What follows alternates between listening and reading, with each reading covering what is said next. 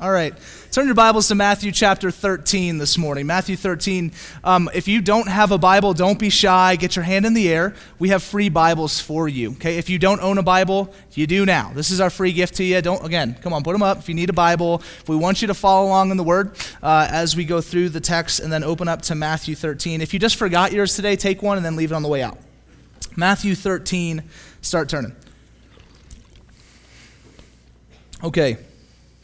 I want to answer a question that some people asked me this week, and it's in some ways it's my apologies for not bringing it up last week. A couple people have been asking, are we done with Romans? Okay, because if you've been around for a while, we've been in Romans for over a year now, and we just wrapped up chapter 9, which leads a handful of chapters still left. And so, no, we're not finished with Romans. Okay, we're taking a 9-week break from the book of Romans, and so we're doing 4 weeks in this series that we're in now called Pictures of the Kingdom, where we look at Matthew chapter 13 and look at these 4 different parables from about the kingdom of God that Jesus gives to the crowd. Okay, then we're going to do a 5-week series called Bless over kind of May and June. That is kind of a how do we bless the city? How do we bless each other? How do we bless God? And do it in kind of different ways, pretty practical and things like that. So even if you are a student and you're going away for the summer, but you're going to be back, I think really these next 2 series, especially the Bless one, is going to be pretty formative for us as a church.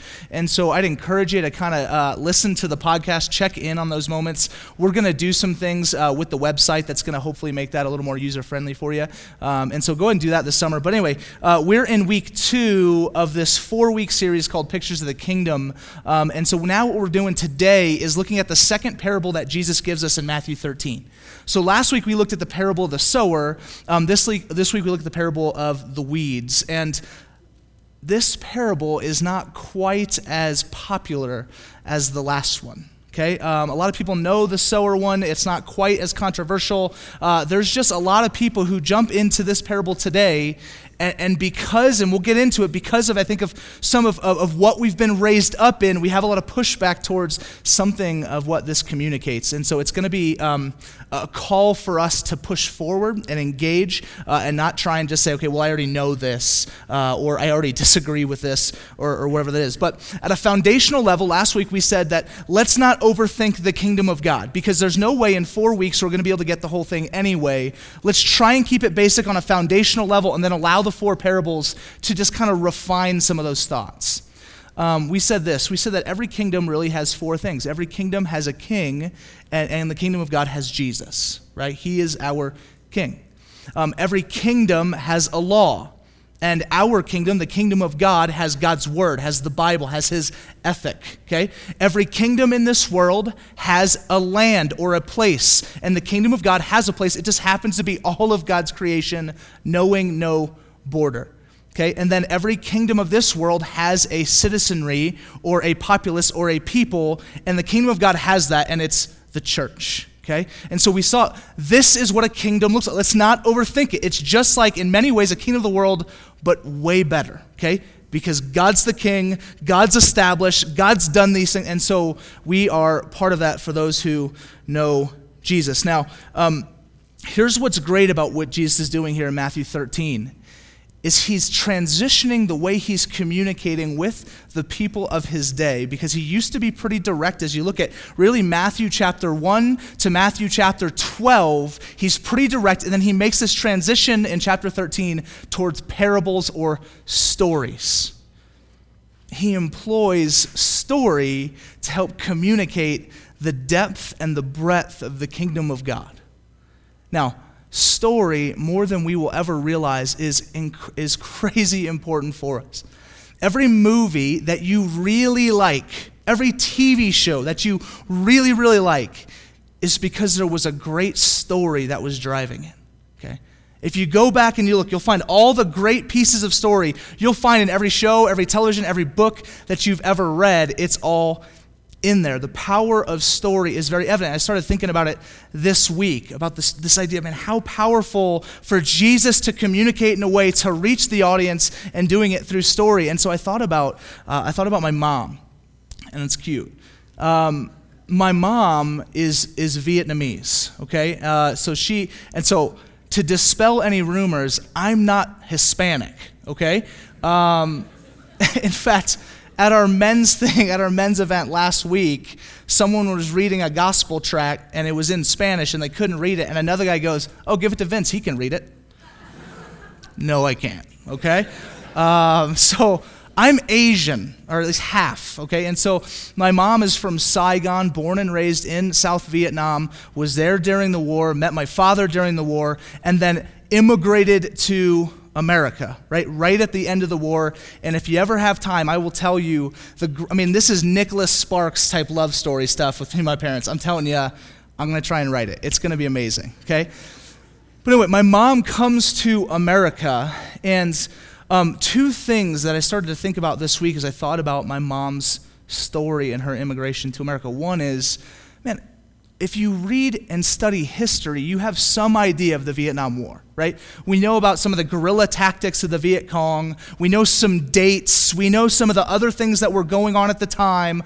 But man, until you can hear some of the stories, right, the stuff that's kind of behind all of the bullet points in your textbook, you don't really know all that much about what was happening there, right? But the second I got to sit down with my mom and say, okay, what was life like? What was that transition like to America? What was your psyche? All of that, man, it opened up my eyes to really what that whole environment was like. Okay, that was the first thing. So as Jesus teaches this way, it opens up our eyes in ways that we would not understand the kingdom of God had he just given us a bullet point. This is what it looks like. And so he goes the story. The second thing that I was thinking about was my mom. As she came in, I asked her, how'd you learn English, right? And there were two main ways. One was Scrabble, okay? And how many people ever played Scrabble, okay? Wow, all right. So she that's how she helped herself learn English, was by playing Scrabble. I remember the first time I beat her, it was elation because she was so good at it. But the second thing that she did to learn English was watch I Dream of Jeannie over and over again, right? And so that might be before some of you. It's probably before most of you.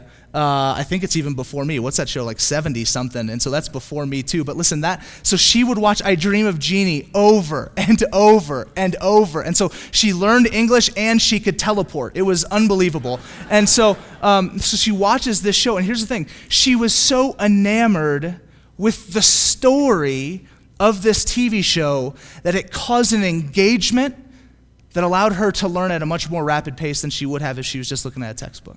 Like she would say, man, I just was able to, I heard conversations, I understood the storylines, it made emotion real, I understand when to use certain words. So story is so powerful, and it's amazing that Jesus is smart enough, well, not amazing that he's smart enough, he's God, but that he would do this for us, he would make this turn and say, okay, I love my creation, and I want that to be paramount in the sermon today. He loves you, he loves his creation, and wants them back. And so he preaches and teaches in any possible way, like we said last week, that those who are hurting and far away from him would come near and be healed. Okay? That those far away and who are hurting would come near and be healed. That's his desire. And he employs this. Okay? So let's look at the second parable, the parable of the weeds, starting in verse 24. And here's what Jesus does. He shares the parable, and then he doesn't give an explanation, and then he leaves the apostles and the disciples and the followers scratching their heads, and then he comes back later and explains it. And so we're going to move pretty quick through the story, and we'll come back and look at how Jesus explains. So, verse 24. He put another parable before them, saying, "The kingdom of heaven may be compared to a man who sowed good seed in his field. But while his men were sleeping, his enemy came and sowed weeds among the wheat and went away." So, okay, this farmer, this master, goes out, sows good seed in his field.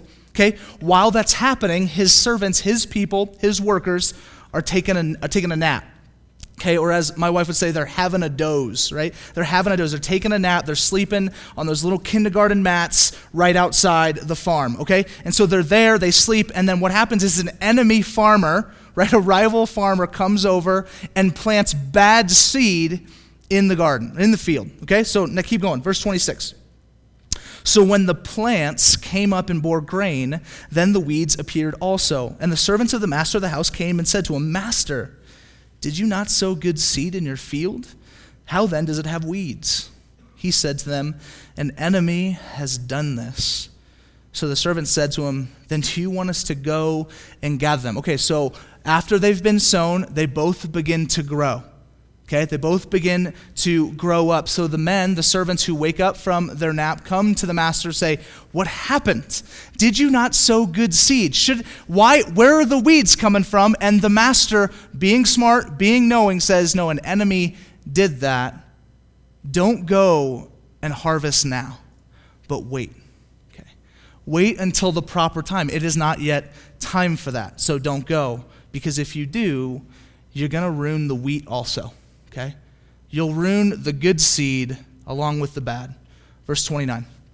But he said, "No, lest in gathering the weeds you root up the wheat along with them. Let both grow together until the harvest. And at the harvest time I will tell the reapers, gather the weeds first and bind them in the bundles to be burned, but gather the wheat into my barn." So they grow up together. They're separated now at the time of the harvest. They take the wheat, they put the wheat in the barn, and then they take all of the weeds, they bundle them together, and they throw them into the furnace to be burned. Okay, this is the parable. Now, I begin to think about, and I try and do this, and I encourage you to do this as you read the Bible, because it's going to make the Bible, I think, more real for you instead of just, hey, this happened 2,000 years ago.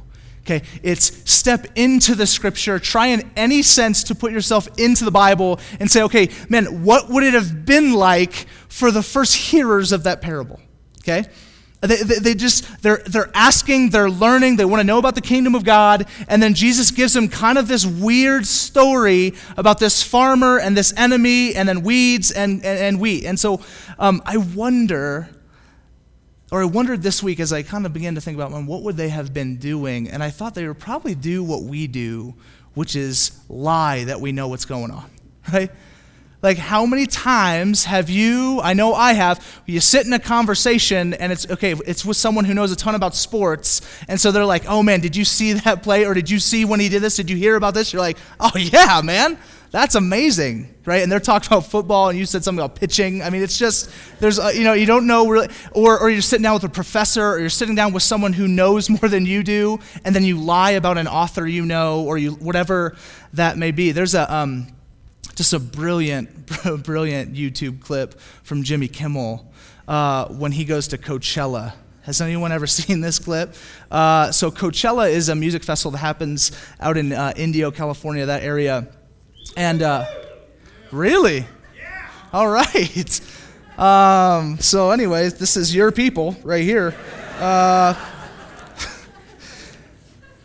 So he goes out and he does this thing where he goes and he wants to interview these attenders of Coachella. And there's obviously this big thing where you want to be the first to know about a band, right? And you don't know their new song, you're not really cool, and so you got to lie about it. And so he goes out and he interviews all of these people attending Coachella and asks them how they feel about these bands, but he's made every single band up, right? Like every single band that he's, hey, what do you feel about this person? What do you feel? None of them are real, okay? And so I just some of the names, and there's the Chelsea Clintons, there was Dr. Shlomo and the GI Clinic, a couple of my favorite, there was Shorty Jizzle and the Plumber Crunks, and then there was Get the F Out of My Pool. Okay, I mean, these were, but with the real word. And so these were, and here's what happens. Every single time, they're like, "Oh my, I love them. Can't wait to see them. They're going to be amazing." Or, "You know what, I've never seen them live, but I listen to them on the radio all the time." Or there's another guy, "Oh yeah, I used to be a DJ. I used to spin them all the time." "Oh really?" Fool, right? That is the nature and the proclivity of our hearts, is to say, okay, no, we know, we're in. Here's the turning point for us right now in this parable, and in this moment here on this Sunday. We often come to Sunday service, and listen, and I do too, even when I prep sermons. Sometimes I'll come to the text and say, "You know what, I already know what this is saying. I already know what the implications of this are, or I already have some preconceived ideas about what God's trying to communicate, and so I put myself onto the text instead of letting the text read me." And so what I want us to do is the same thing that we see the disciples do in verse 36 here, is that they go to Jesus and say, "What was that all about? man, you know what? Like, I'm not going to be too proud to listen. I won't be too proud to learn. I'm not going to be too proud to show up on a Sunday and say, I don't know everything. And allow Scripture and the Bible and Jesus to continually redefine what the truth is about the kingdom of God. Okay, and that's my desire as we move through this, because some of this is just going to be a bit hard. Okay, verse 36. Then he left the crowd and went into the house. And his disciples came to him saying, explain to us the parable of the weeds of the field. Oh, and if you're following the Bible, he skips down. There's two parables in between the telling of the parable and the explanation. Okay, so if you're trying to find it, verse 36 is where we're at, or now 37. He answered, the one who sows the good seed is the Son of Man. The field is the world, and the good seed is the sons of the kingdom. The weeds are the sons of the evil one, and the enemy who sowed them is the devil.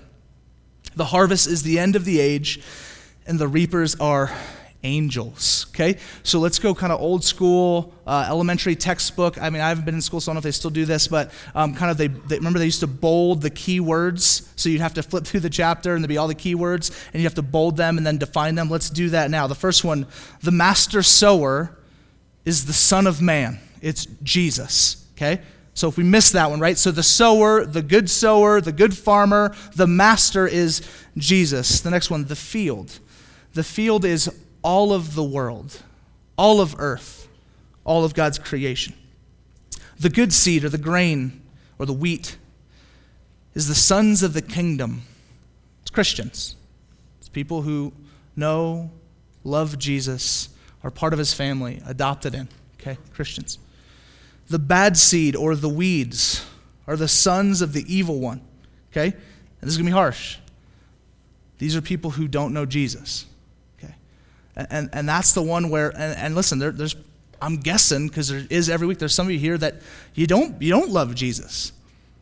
And we're reading this thing, and you have this guy who many of us worship as the Savior of the world saying, I mean, you're a son of the evil one. You're a son of the devil. You're outside. Let me do my best to communicate. And again, this is why I said earlier that we have to see that the overarching theme of this is come and be healed. Come near. I love you. He loves his creation. Come near. Be with me. Okay. But he uses harsh language here. And the truth is that what we see here in the text is that most of the people that he's probably talking here are disciples, but I wonder how many people may be in the crowd that aren't. Okay. Or how much, as he teaches these people, they would go and teach others and say, okay, this is the reality. And so Jesus said this. And that's something we have to wrestle with today. Jesus said this, that there are realities, that there are the sons of God and there are sons of the devil. The sons of God know, trust, love, and place their faith in Christ. And those that don't are over here. Okay. And he uses this harsh language, and the question has to be, why? Why so intense? Why not? Where's the love? Where's the grace? Where's all that stuff? Where's the kind of that, real hippie, I love Jesus, my homeboy guy that would never say something like that? It's maybe because that's not really who he is. That oftentimes we've allowed our desires and our culture to shape Jesus instead of letting Jesus shape our culture. And so he creates and shows us these are two realities of the world that we're in. But I think he's this harsh with the language. Sons of the evil one. Because of his love for his creation.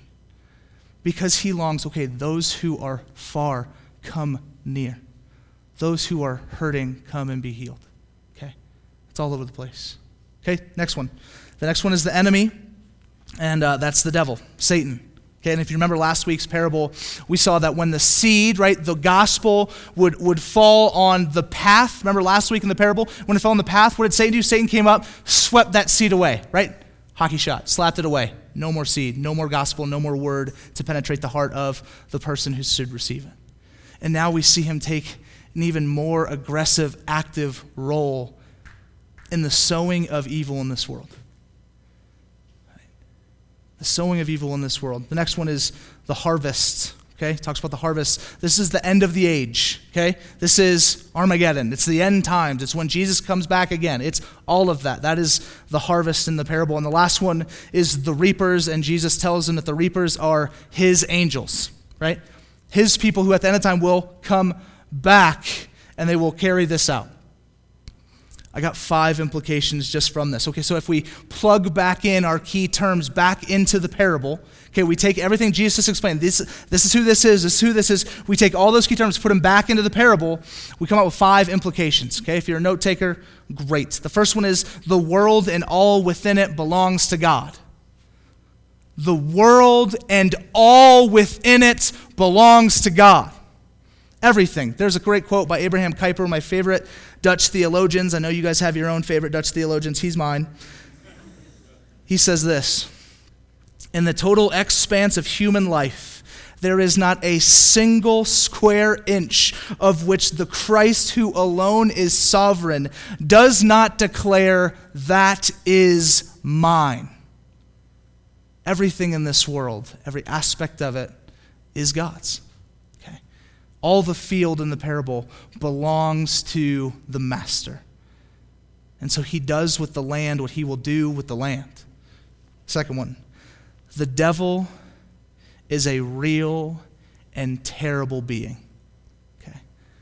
The devil is a real and terrible being.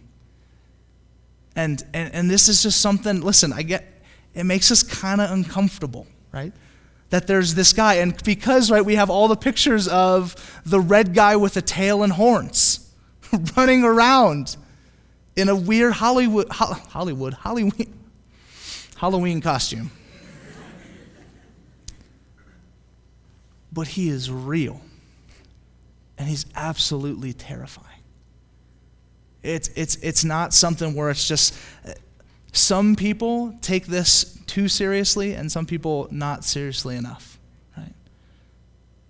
He is a real and terrifying thing, and we must heed, and we don't have the time to do it today. We must heed everything the Bible talks about when it talks about there's a reality to the spiritual warfare in this world, and that there is an enemy that prowls around like a roaring lion looking to devour you, to tear you from God. Okay. 3. Nothing happens that God does not know or see. Okay? Nothing happens in all of God's creation, nothing happens on the master's farm that he doesn't know about or see. So the master went and sowed his seed and then stepped back, but he knew the enemy was coming and was going to sow the bad seed, right? He was going to sow this bad seed. It was funny, this week I was talking to a couple of the pastors down in the valley, and I said, hey man, what are you thinking? We're talking through the text, and I was like, yeah man, I was like, you got the good seed, and I said, you've got the bad weed. And he said that, and he goes, man, that is so Flagstaff. And I said, what are you talking about? He says, you're going to actually preach bad weed. And I said, no. Bad seed, weeds. Okay, and I don't know why I told you that story. I just thought it was funny. But the truth is, God sees and knows everything that happens in his creation. And the implication of that is that he either actively sows it or causes it to occur or allows it to happen. Everything in this world. He either actively sows it or allows it to happen. Listen, could the master in the parable, could he have just stepped in, stopped the enemy? Absolutely, he's God.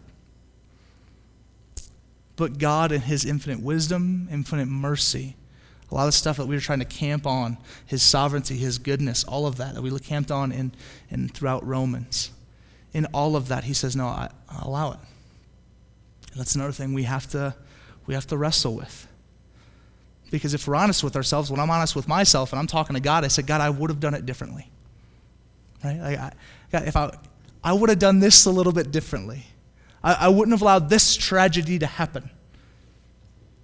I stand in such a finite position, and so do you. Okay?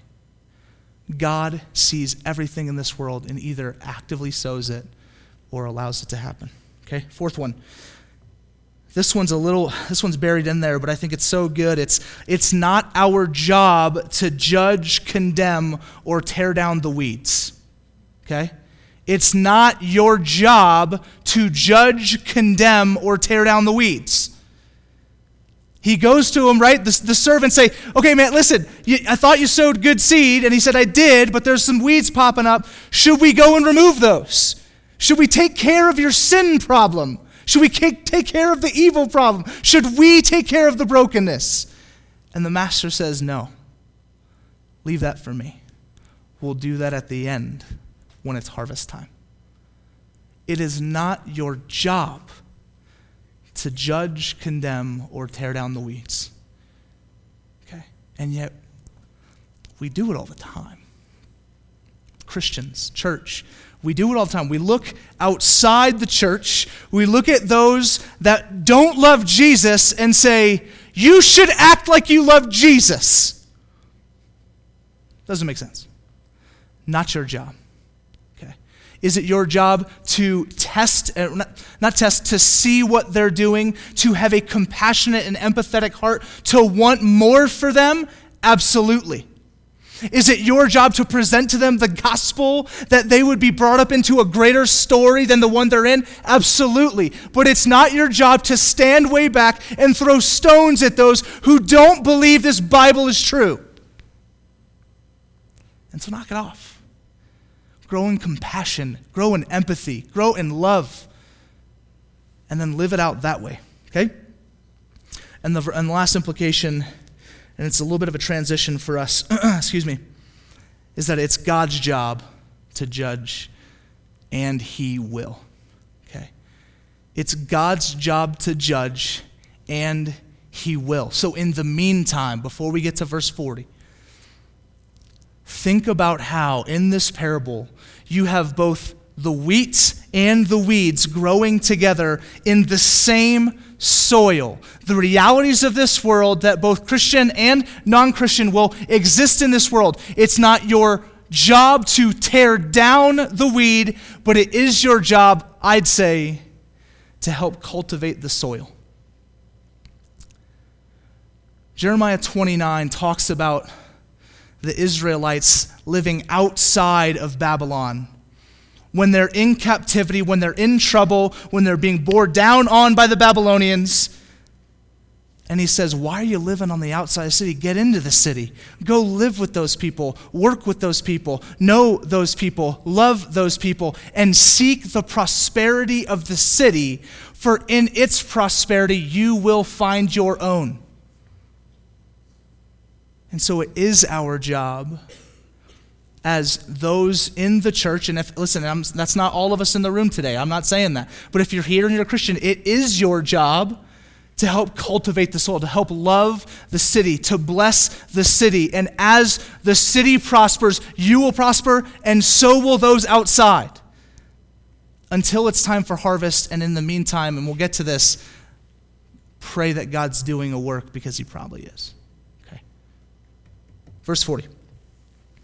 Just as the weeds are gathered and burned with fire, so it will be at the end of the age. The Son of Man will send His angels, and they will gather out of His kingdom all causes of sin and lawbreakers, and throw them into the fiery furnace. In that place there will be weeping and gnashing of teeth. It is popular in our culture today, again, to say, well, Jesus is only about love, that there isn't judgment, there isn't wrath. That's not who He is. And we said this at the start of the intro last week, that Jesus talks about the kingdom of God more than anything else in the Bible.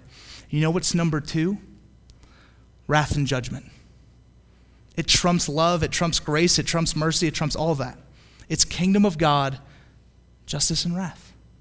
Now, does that mean that He's not loving? No, He is far more loving than you would even dare to think He is. But He also is a fullness of the representation and image of God. And so He has justice and He has wrath. And He says this at the end of the age, when it's time for the harvest, 2 things will be taken up and burned and brought away. The first one is all causes of sin. So all the depravity, all the brokenness, all the pain, all the betrayal, all the hurt, all of these things that are the causes of all of the pain in this world, all of the suffering, all of the trial in this, all of that, all the causes of sin removed from his kingdom, burned away from his kingdom to purify his kingdom. And the second thing is all lawbreakers or sinners. All sinners to be removed from the kingdom. Okay. Again, harsh language. So Jesus teaching this to the disciples, teaching this to those around, says, okay, here's what's going to happen at the end of the age, at the time of the harvest. There's these two realities we've already talked about. There's the good seed and there's the bad seed. And at the end of the age, I will call my angels to go. And they will bundle up all the causes of sin and all the lawbreakers, all the sinners, all those who are far from God. And then it will be placed into the furnace. Now, we don't have the time to get into a whole theology about hell. Okay? We just don't have it. And there's a lot of new things coming out, a lot of books, and so we're going to do a theology pub on hell, but we'll probably wait until the fall when a lot of you guys come back, okay, to do that. But here's what we believe, and I think this text, along with the rest of Scripture, is pretty clear. That there is something, right? And it's eternal, and it's very, very bad. And it's purged and far from God. Okay? Where there's weeping and there's gnashing, it is not a place we want to be. Okay? And that's the reality of what we see. And so again, harsh language. Why? I think harsh language because God loves his creation. Draw near. I love you. Come to me. Believe. Faith, new life. Okay? I think that's what he's doing. The difference, okay? Here's a simple thing, because you ask the question then, well, isn't everyone in this room a sinner? Isn't everyone outside this room a sinner? Isn't that guy, that Asian up front, a sinner? Yes, absolutely. And everyone deserves this bad thing. Everyone deserves hell. Everyone deserves judgment. Everyone deserves wrath because of our own willing hate and disobedience for a holy and good God who only looked to create a perfect place for us. And yet, the only difference between the good seed and the bad seed, the only difference between the Christian and the non-Christian, especially in the context of the kingdom of God, is citizenship. It's citizenship. There's many who live in America. There are some who are citizens, okay? They belong, they are citizens to this country, but we are a melting pot. Lots of people live here who are not citizens. We take that into this understanding of the kingdom of God. The kingdom of God has many people in it, but only has some citizens. Here's the good news. Citizenship is easy. Citizenship does not take a very long process of application and denial, usually another application and denial, and another application with lots of studying and all of these hoops to be able to become a citizen of America. And I'm married to a South African. I've been there. It's awful. She's still not one. We hate this country, So, just kidding. Love America. The patriots here. We've been there. It's tough. Listen, citizenship in the kingdom of God requires only one thing. There's no hoops. There's no circle. It's faith. It's Jesus. It's believe. That's it. That's all that's required. That's all that's required to say, man, am I a bad seed? Am I not a citizen? Or am I a citizen? Am I his? Do I belong to the kingdom of God? Am I part of that people that make up of the kingdom of God? And it's not about being good enough. You don't have to fill out an application. It's not about coming to church every Sunday. It's not about how much you give. It's not how many Bible studies you go to. It's not how often you pray. Do you believe? Did Jesus, was he the Son of God? Did he live the perfect life? Did he die the death you deserved, I deserved? And did he raise on the third day as we celebrate on Easter Sunday? If yes, become a citizen. You're in, believe. Faith alone. That's the good news in the midst of this. Amidst all this tough and harsh language, Jesus can say it because he knows that in a few years, he's walking towards your salvation. That as he shares these things, he's not just sharing them flippantly and saying, this is just going to be a sad reality for your life. He's saying this could be a harsh reality for your life, but I'm going to go and do something about it. Our God, our Savior, was not content with just, this is how it will be.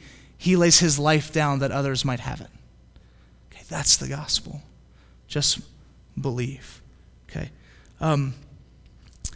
If there's still some, and even me to a point, we struggle with this idea of judgment and God being a judge a little bit.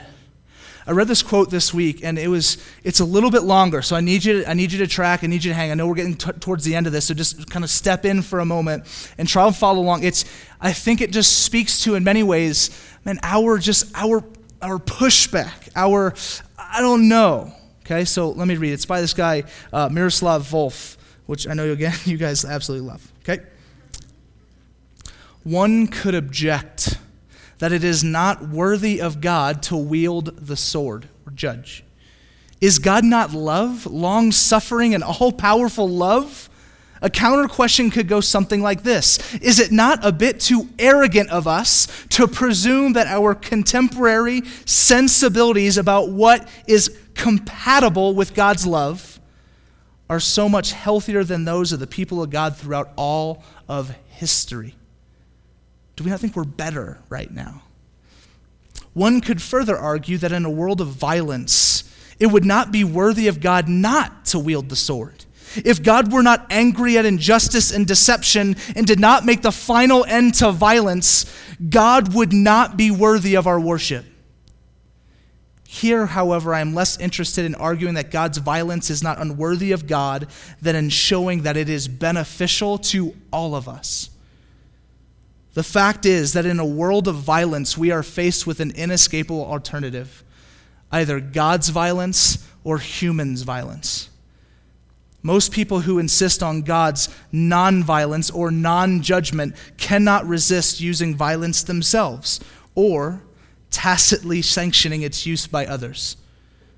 They deem the talk of God's judgment irreverent, but think nothing of entrusting judgment into human hands, persuaded presumably that this is less dangerous and more humane than to believe in a God who judges ultimately.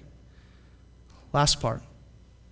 To the person who is inclined to dismiss it, I suggest imagining that you are delivering a lecture of this topic in a war zone.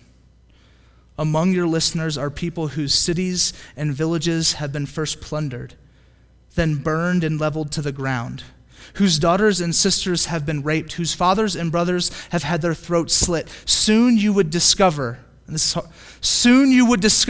that it takes the quiet of a suburban home for the birth of the thesis that human and God's nonviolence corresponds to God's refusal to judge. In a scorched land soaked in the blood of the innocent, it will invariably die.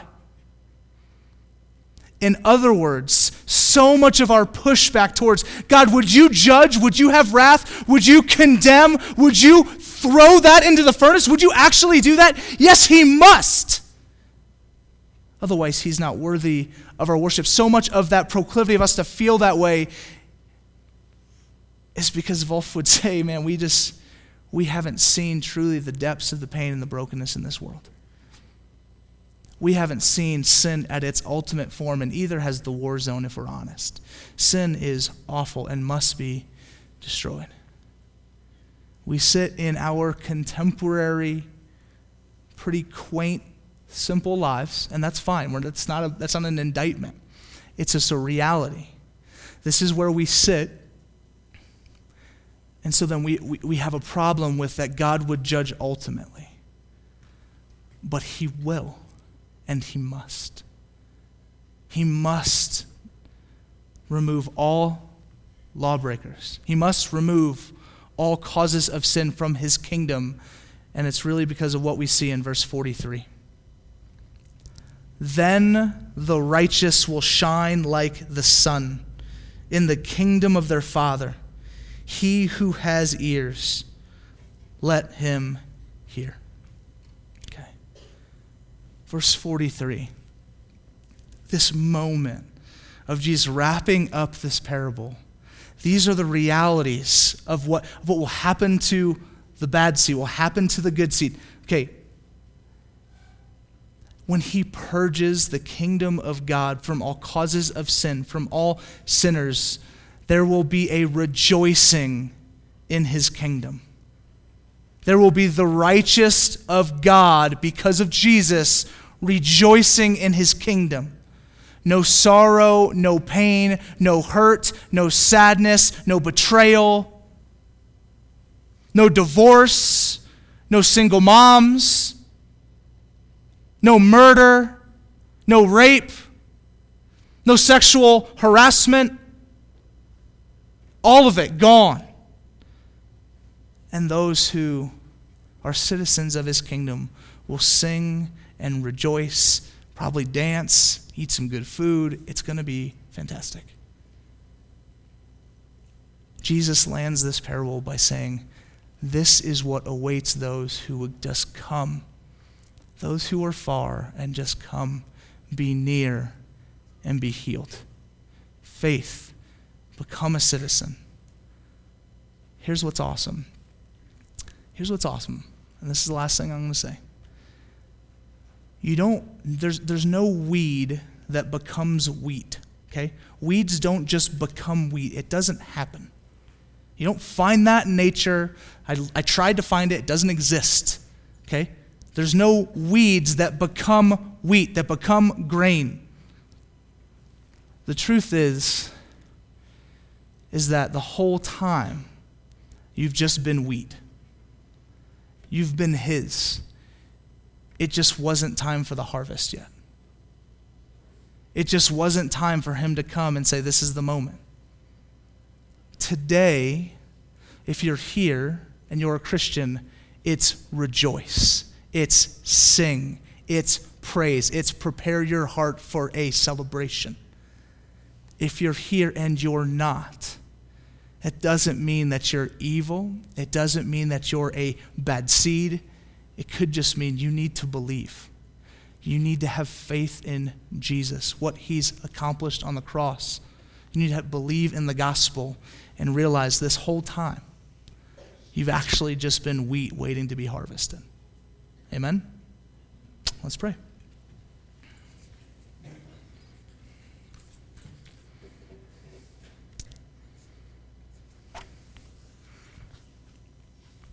Jesus, again, even this week, praying to you. God, I